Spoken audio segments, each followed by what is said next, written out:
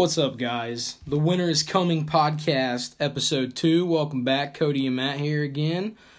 Doing a recap of season 2 now. We're going to do things a little bit differently than a lot of the recaps do. What we're going to focus on here is pretty much, and spoilers ahead, pretty much just the main characters that we're going to come back into season 8. We're all getting hyped for season 8.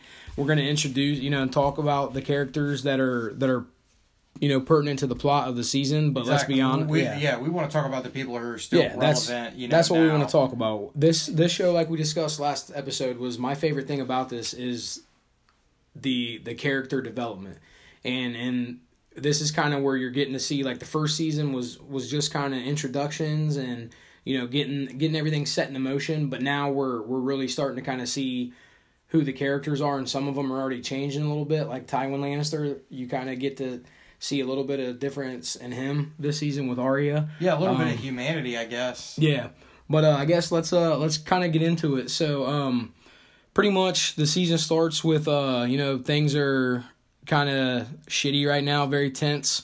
We're in the aftermath of Ned being killed by the Lannisters. A lot going on. They've captured Jaime.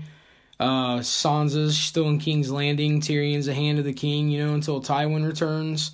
While you're kind of getting to see the Stark and Lannister, kind of that whole thing. Also, what's going on is there's a battle for the throne with Stannis and Renly Baratheon. Stannis is technically the rightful heir to the throne now that Robert's dead. He's the oldest son of Robert, right? But his brother, Renly here, oldest brother. So Renly is the younger brother, but he's much more charismatic. He's got a bigger army. The people love him. So you kind of get to see a battle between those two for the throne. With Stannis coming in, you get to see the Red Priestess, the Red Witch, Melisandre, and that kind of introduces a lot of the magic stuff, some of the magic aspects that you see that kind of are followed by Dany's dragons at the end of season 1. And hers is a lot stranger to me than dragons, but I digress. You also get to see with Renly, you get to see Marjorie Tyrell and the introduction of the Tyrells of Highgarden. A lot of money, pretty much from what we've seen, the only family whose money can not quite rival, but almost match the Lannisters' clout there. So you kind of don't really know how powerful or how important they're going to be to the story yet. But they're great. I mean, with her and Loras. And the old lady, I forget what her name is, the Tyrell. Yeah, I can't ever remember her name. Yeah, Olenna. Yeah, that's it. Olenna Tyrell. Yeah.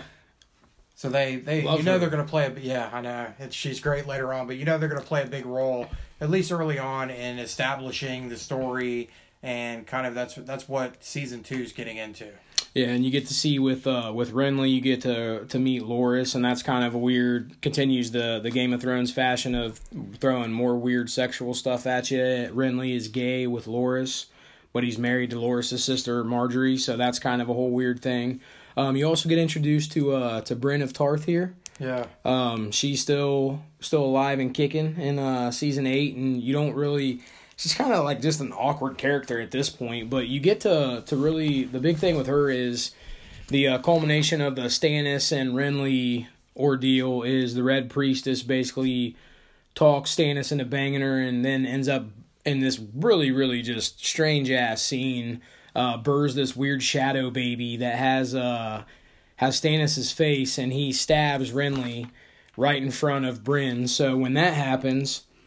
Her and Catelyn Stark take off. Catelyn has been trying to negotiate a treaty with Renly. He's the one that's got the stronger army, and she wants to get his army to help go fight the Lannisters. So right before Renly dies, Catelyn secures that, and she's about to head north with her head held high, and then boom, Renly's dead. So the Starks take another blow. She's not there, but she is definitely...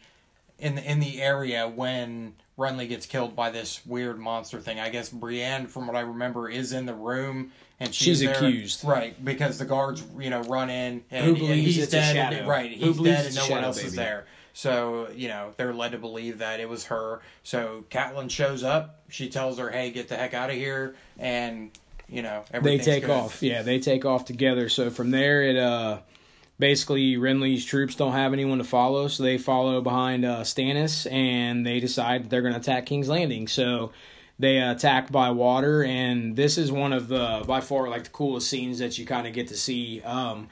Basically, they're out there, and you see some other scenes with Tyrion, and we're going to get into his character development later, but basically he comes up with the idea to use wildfire to defeat Stannis' troops in the water.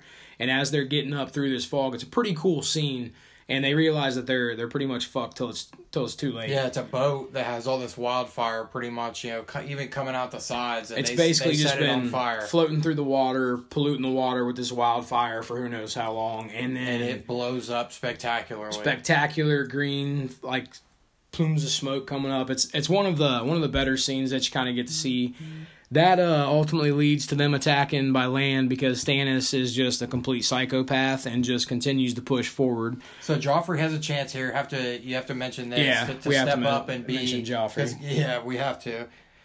But he... and I want to make it clear, too, even though we're not going to go super in-depth with a lot of these characters, I still will take every opportunity to call Joffrey a cunt that I get, and we get a couple opportunities in this podcast, but we'll get to that. That's fair. So here's number one, where they're really establishing the land battle, and it's really him and Tyrion there, and he pretty much bitches out and lets Tyrion take control of the troops and lead the army essentially in battle, the Battle of Blackwater Bay, at least the land portion.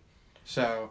That's pretty big time, I guess. You get to see Tyrion. Yeah, we'll talk about that later. We'll get more into his development, but those scenes are kind of what shows Tyrion becoming, he's not, yes, he's an imp, but he's still got a heart, big heart, and he's a very intelligent guy, and he still doesn't think on the bad. He's a Lannister, he has more bravery and shit than Joffrey's ever going to have. Right.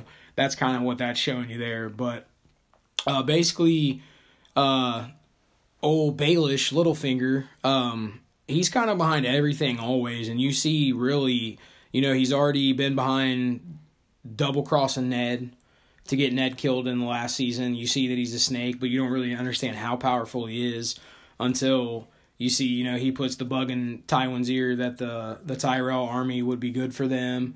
So naturally this army, treaty is happening behind everybody's back, and nobody really knows about it until it happens. Right? Yeah, it's basically a surprise, and Stannis is defeated by Tywin leading the Marjorie army to the Tyrell family army. They betroth. They show up. They save the day. Yep. Tyrion's. He ends up with this massive cut across his face that'll have forever gets in the scar. show. So he gets his his iconic scar across his face in this battle. But yeah, his dad shows up with the Tyrells. But like you said, back to Littlefinger, he's the one who orchestrates all this stuff, and he seems to be like the root of the weed almost. Yeah, you see that you don't understand how much.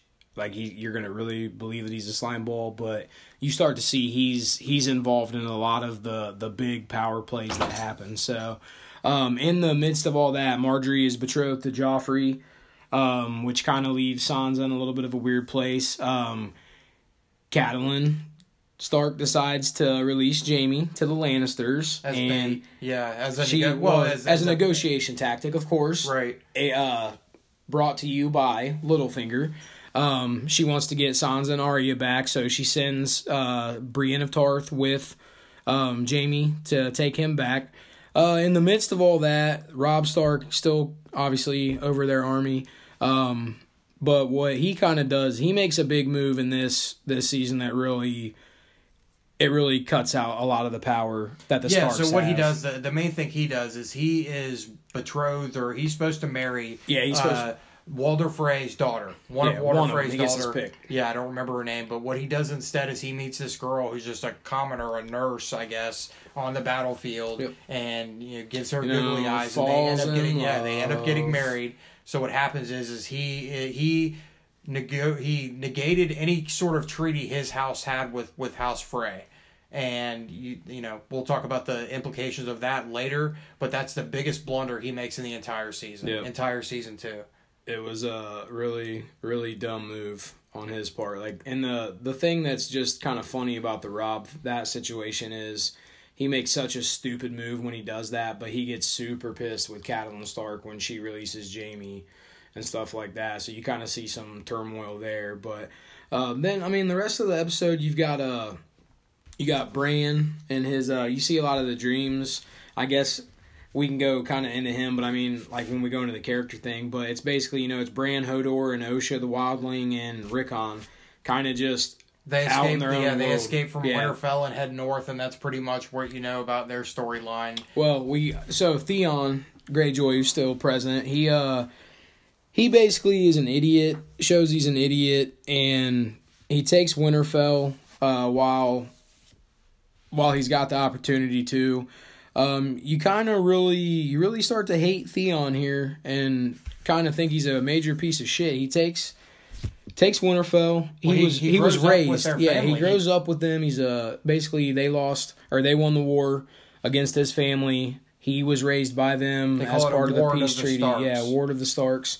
He goes back with one scene we can get into too is him finger banging his sister on a horse. You don't know it's his sister yet, but you kind of see that there's some really screwed up shit going on here. Yeah, it does a good job of establishing Theon as just kind of a dick. Yeah, he's a clueless dick. Not even just a dick. He's just one of those characters where you're just like, dude, you're just a piece of shit. Like, he's not like on a level of like Joffrey or like something like that, but he's just because he doesn't have that kind of power. But that's kind of this season does a good job of establishing that, I guess. Yeah, that he just makes really bad decisions and kind of just goes off of instinct, and you see what he gets himself into. But basically in the midst of all that, Ramsay Snow, who is Bruce Bolton's bastard, who is a powerful man as well, he kind of makes a little treaty or whatever, peace, I guess, with Catelyn Stark, and sends his bastard son to go take Winterfell, and instead of taking off and running away, Theon is captured by Ramsay Snow. That we'll get into later. But then past that, you get to see, when you see Dany, she's pretty much sitting in the desert, pretty much screwed. It's mostly a political season for her, and it's not that great, to be honest. She has her dragons. The highlight of the season is you get to see her dragons finally burn someone alive. Yeah. I guess that's the real highlight. But a lot of dullness. Yeah, her story is just kind of like being drug out at this point, just I guess to let other plot pieces fall into place. Right. But so Drogo dies.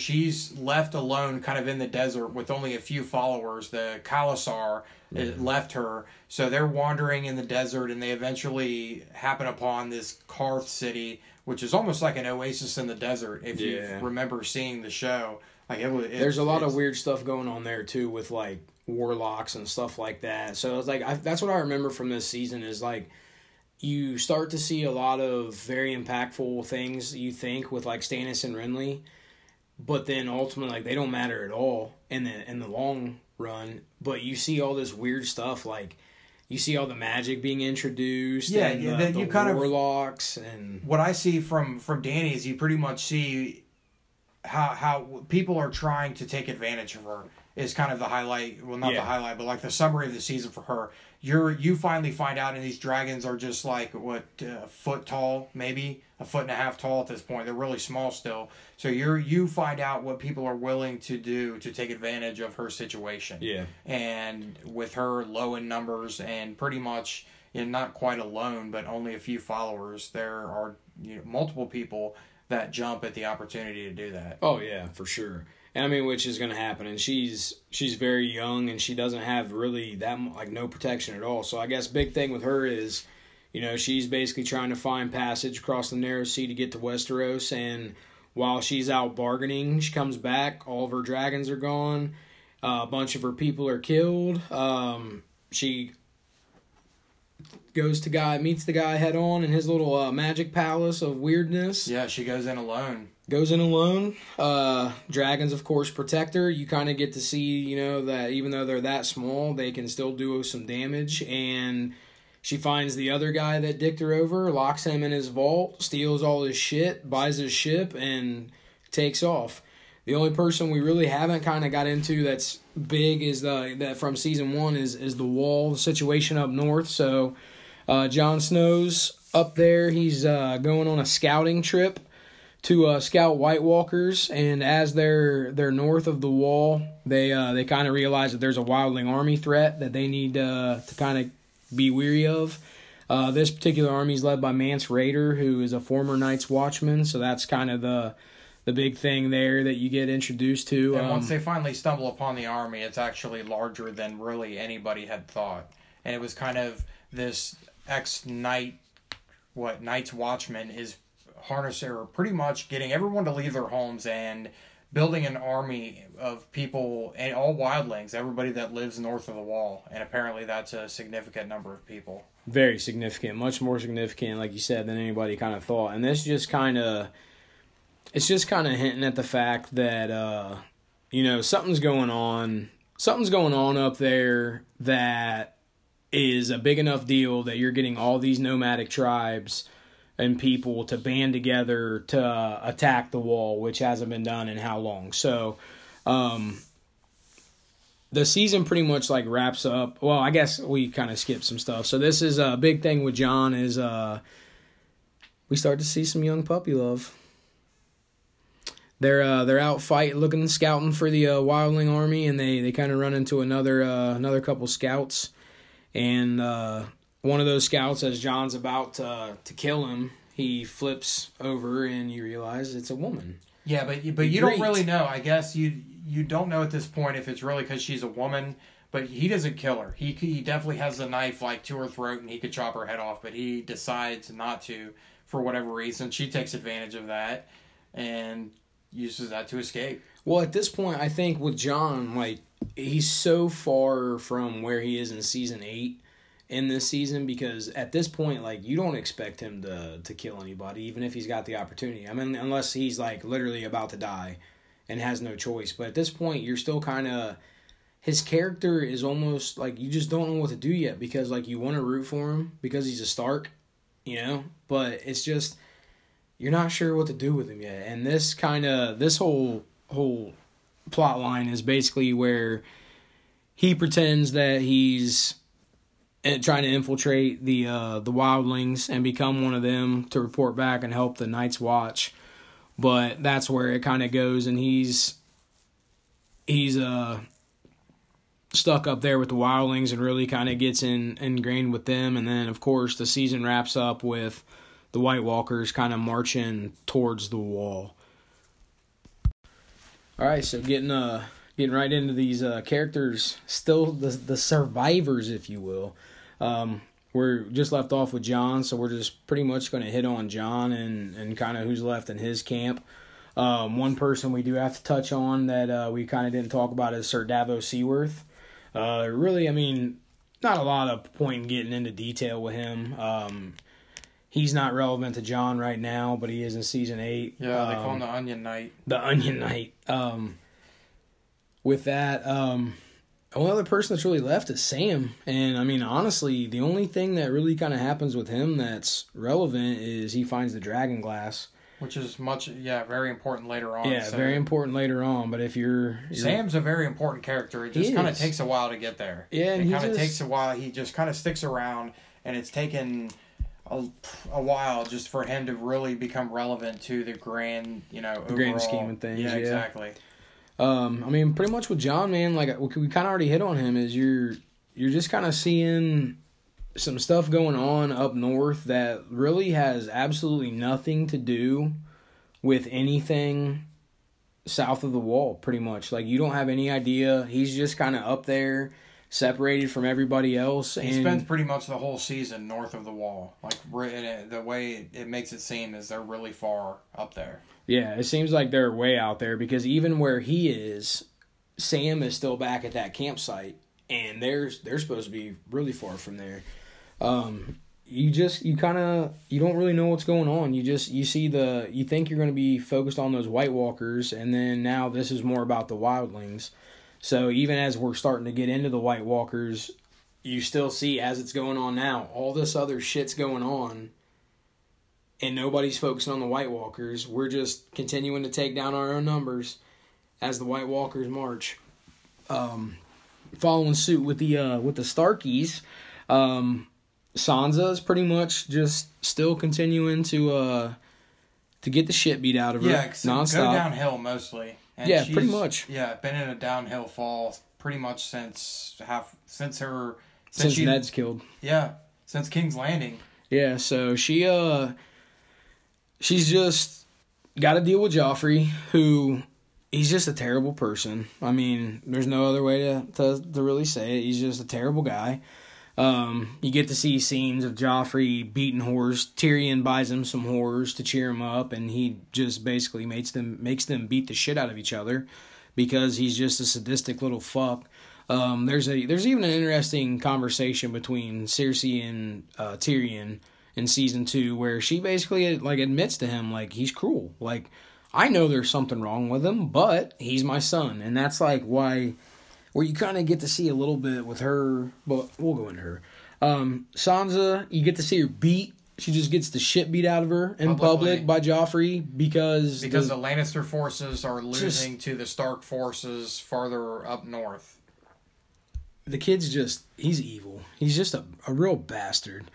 You get to see with her, though, you kind of get to see a little bit of a humanization of the Hound from this point. Before this, you just see him as this big, burly soldier that, scarred. Yeah, just follows orders.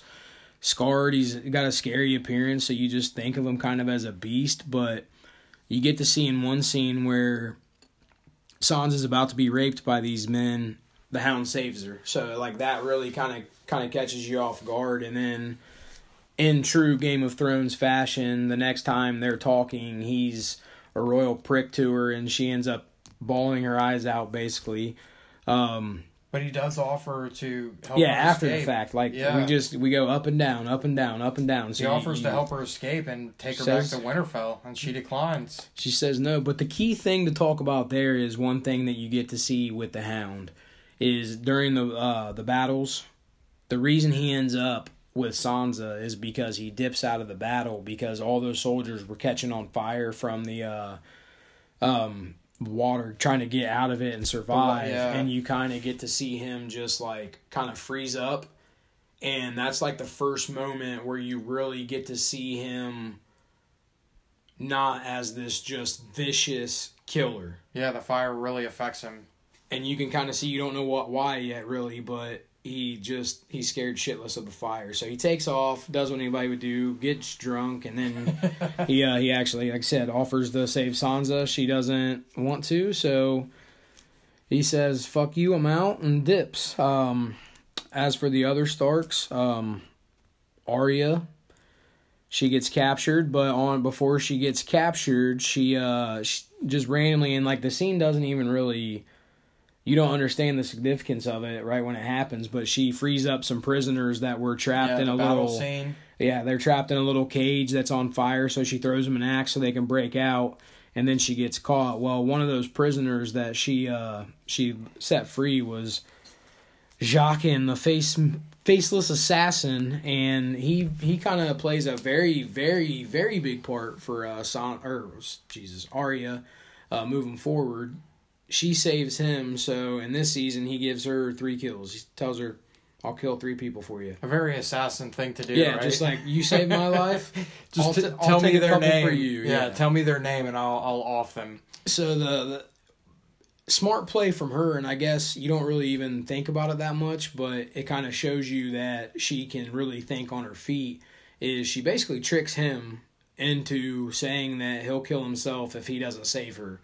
So he gets her out of there. He basically gives her this ancient-ass coin and gives her some words to say if she wants to, start training like he has been trained. But, of course, she's more concerned with getting back to her family and doesn't want to do that yet. So that's kind of where her story parts. And then the only other Stark that's left still standing in Season 8 is old Bran. And that's funny. That's pretty funny because he can't stand. He's got He's got no legs. There's not really a whole lot going on with him that's really furthering the plot. I mean, they're on the run, him, Rickon, Osha, and Hodor. But you kind of get to see another glimpse of the whole magic side of the game when you see all these dreams that he's having. He's having dreams of this three-eyed raven, and he's having dreams of basically being in his direwolf summer. And you don't really know exactly what's going on yet, but he just keeps having these dreams, and they're so vivid that you can tell that there's something else going on. You just don't know what yet. Yeah, they're very weird and very vague. Yeah, and they definitely try to kind of keep that at bay without telling you anything, and they do a really good job of keeping you interested without dragging it out. And like right, so they didn't have any of that. They didn't have any of that the first season, any of the kind of fantasy like magic stuff. So what happened in the first season is later on they introduced the dragons. And so after the dragons are finally introduced like for the first time, you get to season 2, and the only time you see it in season 2, and they kind of make a good point of showing that is with the Red Lady, the Red Witch, and like other than her like birthing the monster, the smoke monster thing, really you don't see any of her like they just like you said they light stuff on fire all the time. Mm-hmm. So you don't really see like what she can really do until that point. So you have that, and then the development of what we were talking about. So those 3 things show the like mystical fantasy, like the weird magic shit going on, especially like Bran is that's all you get. And it's really weird. It's not just like dreams. Like his eyes go all white, and you kind of you could tell that like something's going on. He's not just like sleeping, I guess. Yeah, you can tell there's something going on. You don't know what yet. And when I started seeing that, I immediately made kind of I guess that made me think of Professor X with the X-Men. Like he's got mental capabilities, but he's paralyzed. Like okay. That, I just tied those 2 together because I always was a big X-Men fan. So as soon as I started seeing that stuff, like that kind of, okay, I get it. You took his ability to walk away. So you're going to give him a power that he doesn't need to be use physical force for. So that I kind of thought, but I mean at this point in the game, you really have no idea. And I remember talking to you a lot, even I feel like into season 3 and season 4, moving on, that you really don't have any idea what he's capable of. Yeah, they really drag out his character arc for a long time. Even now, you kind of don't really know exactly what he is. He's just kind of strange. But, I mean, you have more answers, have come in the last few seasons. But like you said, it's kind of, they drag it out for a long time with really no answers until later on. I feel like it's kind of a similar thing to what they're doing with Dany at this point in the show. Like, you're kind of just slowing things down to kind of let all the other chips kind of fall, and then bringing them in. But it is a very, very slow story. Because, I mean, basically, like, at this point, Sansa's in King's Landing amidst all the shit because that's where everything's popping off because of the Lannisters. The rest of them really aren't involved in the main play of the game at this point. Robb is, but Bran's kind of holding down Winterfell, I guess, at that point before Theon takes over. And that's another key thing, too. A really, really key thing here is after this season, you don't know. You think that Bran and Rickon are both dead because Theon, to get back to why he is just a shady fucking dude, he has 2 random farm boys killed, hung, set on fire, just to show that there are no more Starks in Winterfell. So at this point, you think that those 2 are dead. Sansa's being held hostage in King's Landing still. You've got Jon up north, who's nowhere to be found, and then Robb's the only one left, really, at this point, that's in a position to actually really affect anything that's going on, and he's got his army. So, I mean, the Starks didn't get, I guess, the amount of shots taken at them in this season as the first season, but there are still blows that that happen along the way. They're still getting... And they're still all separated for the most part. Which is key. Like, I feel like everyone else is kind of, you know, they might take their licks here and there, but they're all still together. These guys are so far spread out, and they don't even know where the next one is. No one even knows where Arya is. Catelyn, she trades Jaime. We mentioned that for both Sansa and Arya. Because Baelish lied to her and said that they were both in King's Landing because he's a fucking dick. Yeah, it all comes back to Baelish, and he knew that they didn't know where Arya was, that she had escaped or whatever. Yes, I mean it's a little bit of a different situation than they're in from season 1, but I mean it's not like they move into a position of power by any means here. You still expect them to be like, all right, Ned's dead. Yeah, which the closest thing next? to that would be Bran takes over for a little bit, but they lose Winterfell, and then really it's Sansa becoming queen. You think she has the potential, even up through half of the second season, that she's going to become queen. So, I mean, that's power there, but she has no support, and the rest of her family's sprawled across the rest of Westeros. So, and that's of no help to anybody. At the end of the season, you pretty much find out that Marjorie's going to become queen. And at one point, when Sansa wanted to stay in King's Landing, when Ned was trying to get her to leave, she was all excited to be Joffrey's queen. And then she's happy that she's not going to be Joffrey's queen at that point because she's already started to see how fucking evil the kid is. So, I mean, the Starks they're not falling apart, but they're not going, things aren't going well for them. They've went from this prominent family in the north to now being super spread out.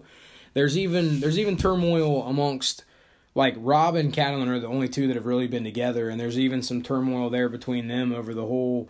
him marrying that girl and her deciding to set Jaime free and everything. So there's definitely some kinks going on there in the old family tree, but you don't really know what's going on with all of them. They don't really seem like they're affecting things that much at this point.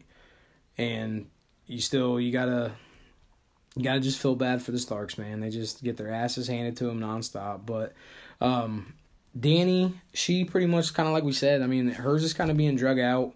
You kind of you get to see the dragon finally shoot some flames and set some shit on fire, so that's kind of cool that you get to see that. But her thing is just kind of pretty much staying where it was before. She's getting kicked and then she rises. She's getting kicked and then she rises. So she, in the midst of all this being left for dead in the desert, they find this city.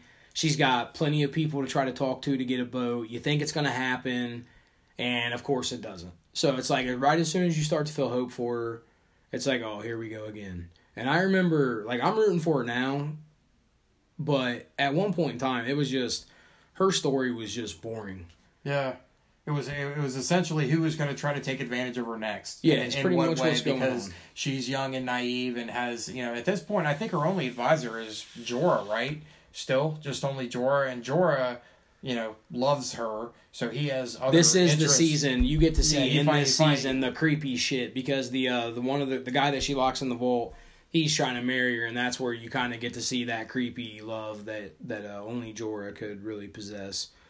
So it's just her, it's him, and it's a few other Dothraki that are left over, but most of them, they take off without her, and she's left with nothing. She pretty much doesn't have much of a shot at all at this point in the game. But she has no bargaining chips. That's the thing, is 3 dragons aren't going to get you anywhere, because she is, she's not like a circus show or anything. She's not going to sell one of them or anything like that. I think that's brought up in this season, too. Potentially, like, selling one of the dragons for, a bunch of ships or something like that. Not willing. She's not going to do it. Not willing to part ways with her dragons. But she's the mother of dragons, man. She got the name for a reason. Plural, yeah.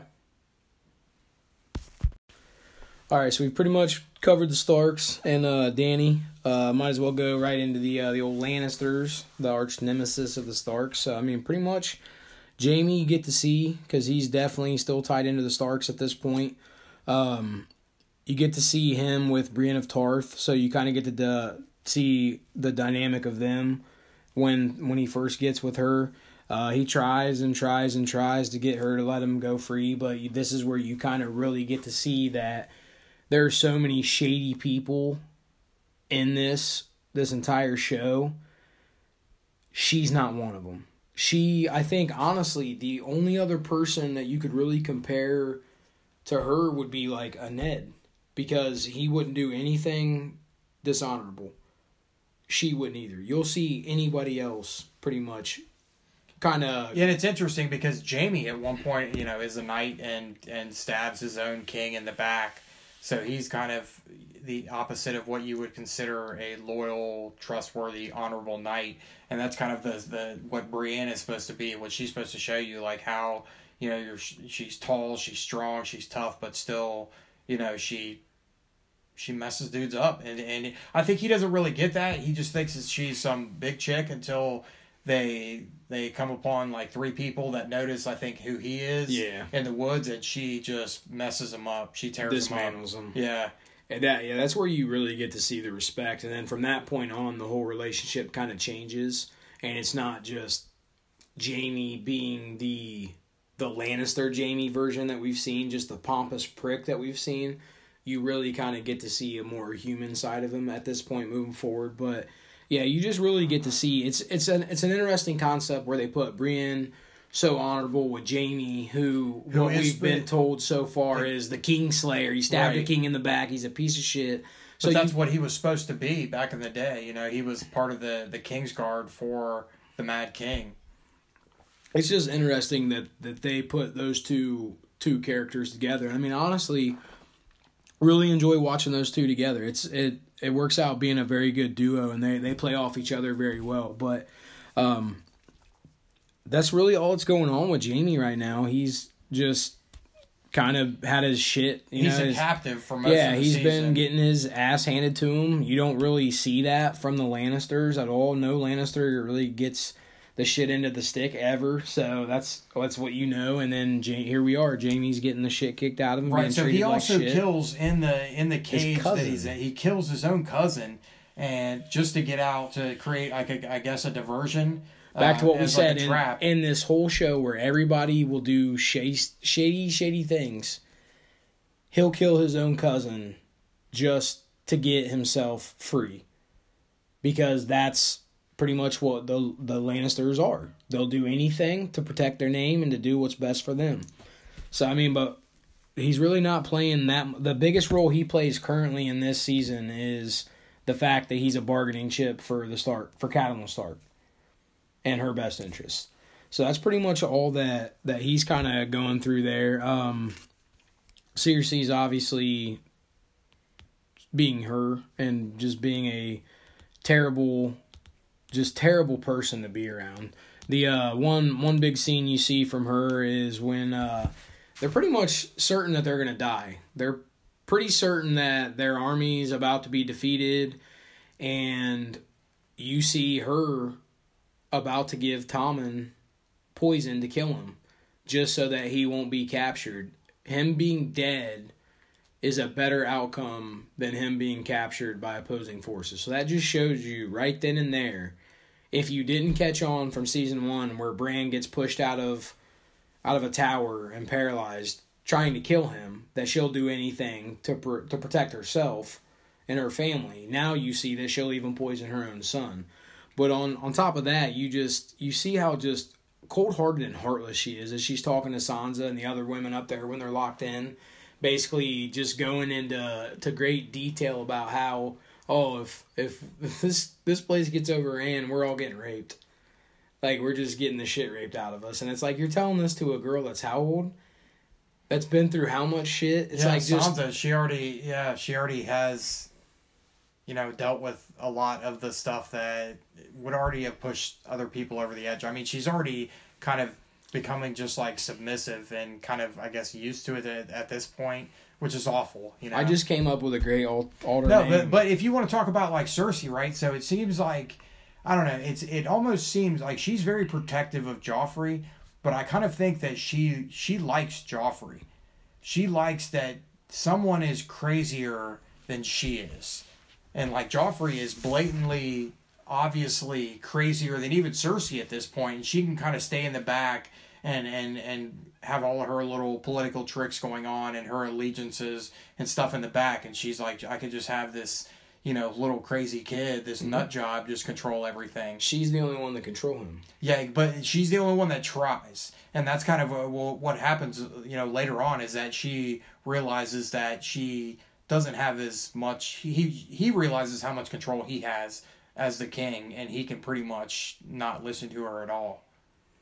But the interesting thing is how you see just she finally starts to see how screwed up this kid is in this season. I think she finally calls him a monster at one point. She has that conversation with Sansa? With Tyrion. Oh, with Tyrion, okay. And it's just, that's the first time that you really kind of see her admit and that she realizes, because at this point you don't realize that does she see that he's a monster, or is she so blind to who he really is because of where she's at, of her, just her personality. And I love this kid so much. He's me and Jamie's love child. I love him to death. Turns a blind eye to it. And she loves her kids, but that we talked about that on the last podcast, was that she really only cares about herself and how much power she can have for herself. So even with her son as the king, she's thinking, he's not married yet. I'm the one who's really controlling this dude. And especially with him being so young, that's nice, because she still thinks she has all the control. It's all about power with her, and that's the one thing that never changes, that stays true. I mean, honestly, so many characters change. She doesn't. She's pretty much just constantly the terrible person that she is. You just kind of get to see that whole. It's just weird. I don't know. It's almost like with the whole incest thing that they really start to show you with the cousin, what's his name? The one I can't remember. He gets shot with the bolt in the battle that they're having. The battle? Yeah. The dude that becomes the Sparrow. What's his name? Oh, Lancel Lannister. Or Lancel. So that's a big thing too, is you get to see in this episode or this season that she's not just banging her brother, she's also banging her little cousin. And that gets found out by Tyrion at one point. Yeah, he uses it to blackmail her. So all the information that he's feeding Cersei then goes to Tyrion instead. That's the only way that Tyrion won't come out and tell everybody. So you kind of get to see, like we were getting to when we were talking about the recap earlier, you really get to see a different side of Tyrion in this season. Season 1's kind of just, he's the laughing, joking guy, the drunk. He's wasted all the time. But now you kind of get to see that he's way more than that. Like, he's not going to be like Jaime is with a sword ever or anything like that, but he's a very intelligent man. He's got a mind for, you get to see, with the wildfire and everything, that he's got a great military mind.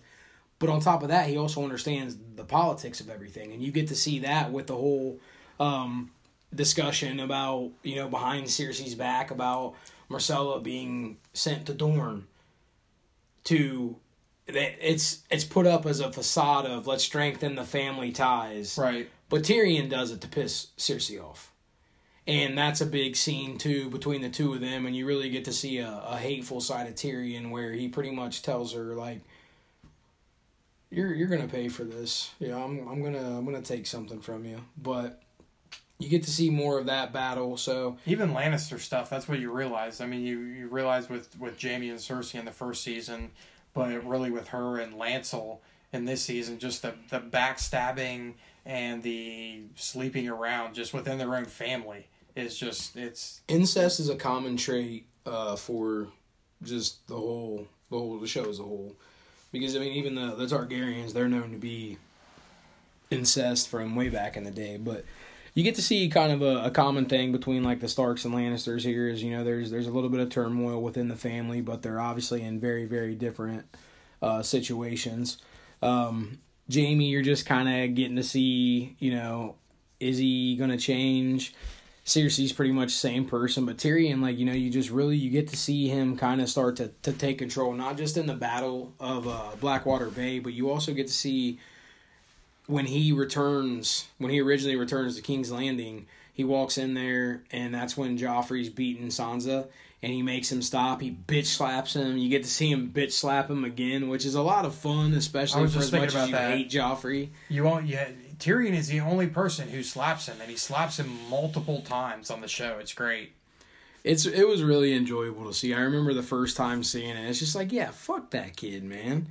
And you enjoy it so much. I don't know why. It's just, you really love that character. I mean, it stays true to even to season 8. You love Tyrion as a character because he's so fun to love. He seems smarter than everybody, but he's less, even the smart people. We talk about Varys, you talked about Baelish, all these people that are, pretty political. They know how to play the game at least, but they're more underhanded. Tyrion isn't that underhanded. He's only underhanded if you kind of try to step in his swim lane or fuck with him, I guess. He's really, he only hurts the people that piss him off.